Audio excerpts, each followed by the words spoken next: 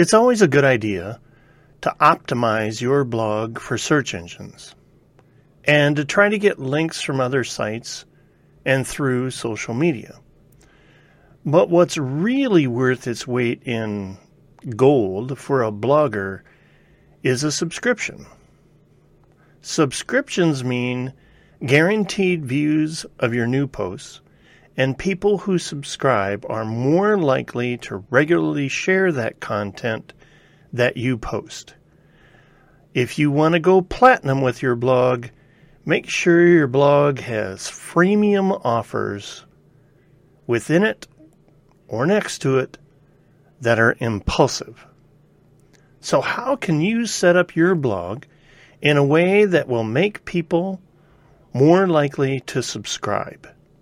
Well, here's a few tips and a hint that killer stuff is at the end.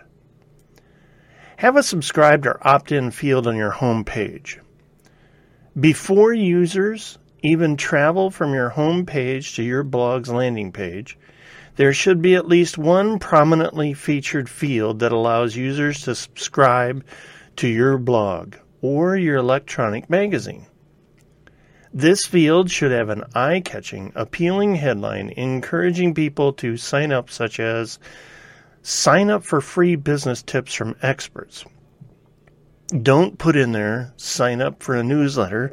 Nobody cares about your news.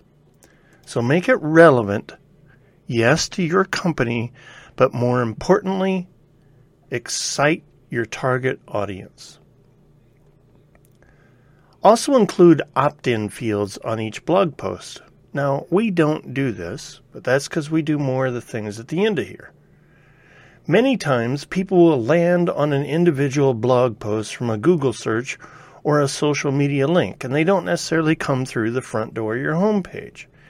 Therefore, you should make sure that you include the same subscription field at the end of each blog post or in the sidebar so that people who come from external sources can easily opt in to get updates. Then make subscription fields minimalistic. People shouldn't have to feel like you're asking them to fork over too much information simply to bid on your subscriber list. First name, email address, or just cell phone number if you're using that method of delivery. Good enough. 3 or 4 fewer fields have been proven to be the most effective means of attracting subscribers. In this case, less is more. Now, promote on your own social media. And not only that, but also get into others and groups and things like that nature.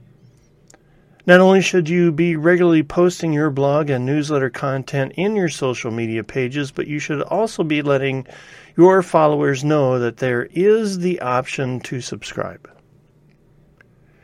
Most importantly, produce quality content. Obviously, people aren't going to be interested in subscribing to your content if it isn't any good. Now, that's from their perception, not yours and mine.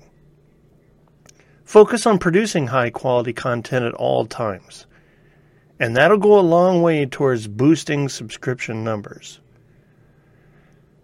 Link to relevancy. Your blog post should be original content. However, oftentimes the content is curated from other sources with your added commentary, your insight, your viewpoint, and your critique. When you do so, make sure you link to the original source and link internally to any other prior relevant posts that you've written that tie to this new article. Cross-link, backlink, link to the resource article, curate content. How about freemiums? With every blog article, you should have relevant freemium offers that grab attention and draw those with a pulse. These freemium offers should be relevant to your article and enhance the content with deeper dive knowledge, available through an opt-in form. Take these tips into consideration of your overall plan and go get some brand new subscribers to your business blog and newsletter. I prefer to call it an electronic magazine, but anyway, you get the idea.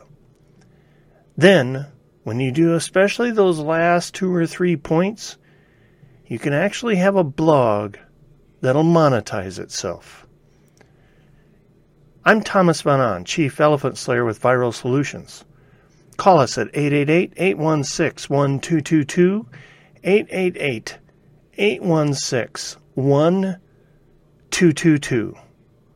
I'd be glad to talk to you about your content marketing blogging strategy. I'm sure I've got a thing or two to learn from you. Take care.